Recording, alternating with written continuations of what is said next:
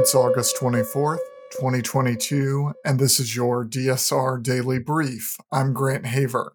And I'm Chris Cotnor. Our top stories today. Residents of Kyiv woke up to air raid sirens as Ukraine observed its Independence Day today, which also marked exactly 6 months since the start of Russia's military invasion. Authorities in the capital banned large-scale gatherings until Thursday, fearing the national holiday might bring particularly heavy Russian missile attacks. Ukrainian President Volodymyr Zelensky urged the public to be vigilant. As the war reached its 182nd day, there was no sign of a quick end to the conflict, which NATO Secretary General Jens Stoltenberg yesterday described as a grinding war of attrition. Russia now holds large swaths of the country's east and south, but its gains accumulated slowly. The U.S. is expected today to announce roughly $3 billion in additional aid to train and equip Ukrainian forces to secure Ukraine's medium to long-term defense posture. Iran will not allow inspections beyond what is in 2015 nuclear deal, the country's nuclear chief said today, as the United States prepares to respond to a proposal to revive Tehran's nuclear deal with world powers. A senior U.S. official told Reuters on Monday that Iran had dropped some of its main demands on resurrecting the deal to rein in Tehran's nuclear program, including its insistence that international inspectors close some probes of its atomic program, bringing the possibility of an agreement closer. But Mohammad Eslami, head of Iran's Atomic Energy Organization, appeared to contradict that, saying the probes should be closed before the implementation day if the 2015 nuclear deal is revived.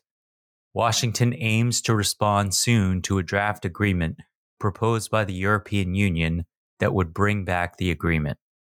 Weeks ahead of Brazil's presidential election, police carried out search warrants yesterday, targeting several business leaders who allegedly participated in a private group chat that included comments favoring a possible coup and military involvement in politics. The search and seizure warrants were issued by a Supreme Court justice who heads the nation's electoral authority, according to a statement from the federal police. Many of the comments were speculative and appeared to reflect personal opinion rather than a coordinated effort to undermine Brazilian democracy.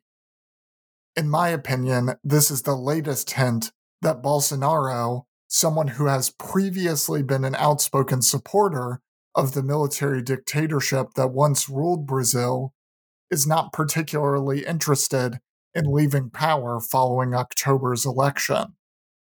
The Organization of American States, United Nations, and United States should be working with Brazilian authorities now to ensure that the election is safe, secure, and transparent. We see this crisis coming. We must act to preserve democracy and prevent the fifth largest country and ninth largest economy from drifting back towards authoritarianism. Elsewhere, Thailand's top court has suspended Prime Minister Prayuth Chan-o-cha from official duty while it considers a legal challenge to his term limit. Opposition parties have filed a case arguing that Mr. Prayuth, in charge since 2014, has overstayed his tenure. Thailand's constitution limits prime ministers to 8 years in office. The ex-army chief first seized power in the 2014 military coup and then retained office in 2019 under a heavily restricted election. However, in recent years, he has been facing growing opposition and backlash within his own coalition. So far this year, he has survived multiple no-confidence votes against him. Tigrayan forces in northern Ethiopia say the federal army has launched a new offensive against them. In a statement, the Tigrayans said there had been a wave of fresh attacks this morning along the region's southern border with Amhara. Addis Ababa has not yet responded to the accusations.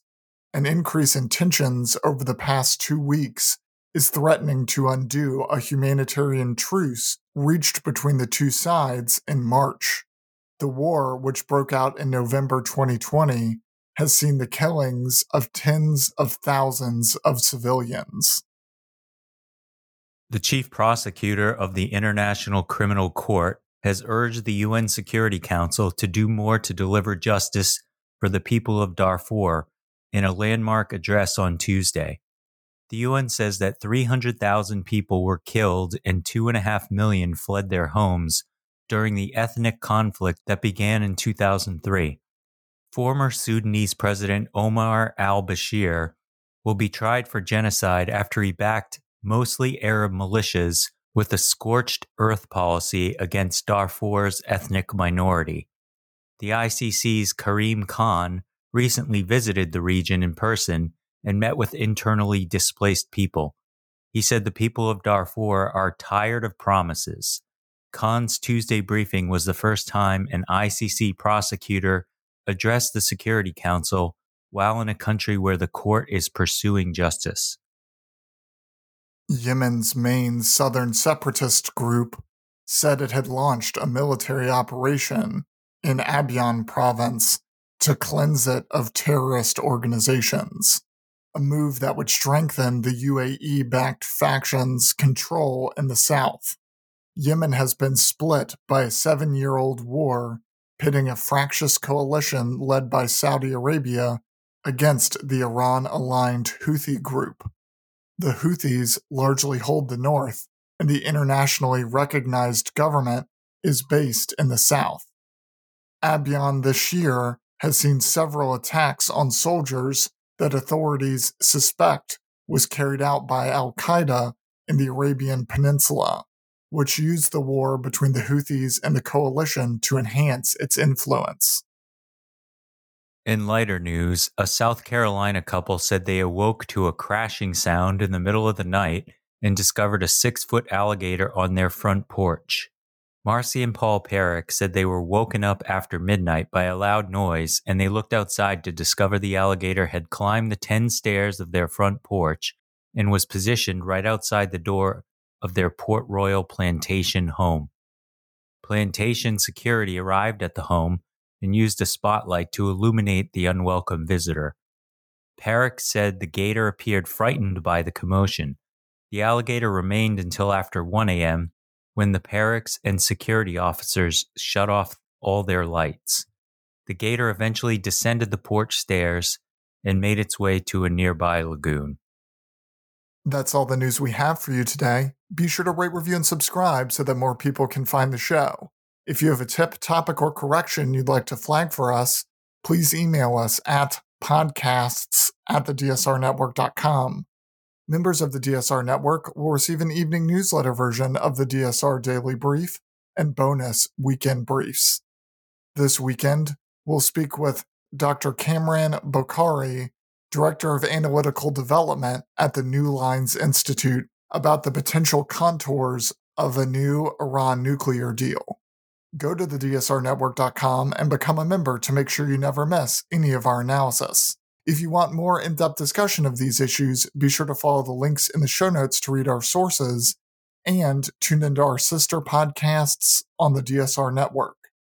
Stay safe and stay tuned to the DSR Daily Brief.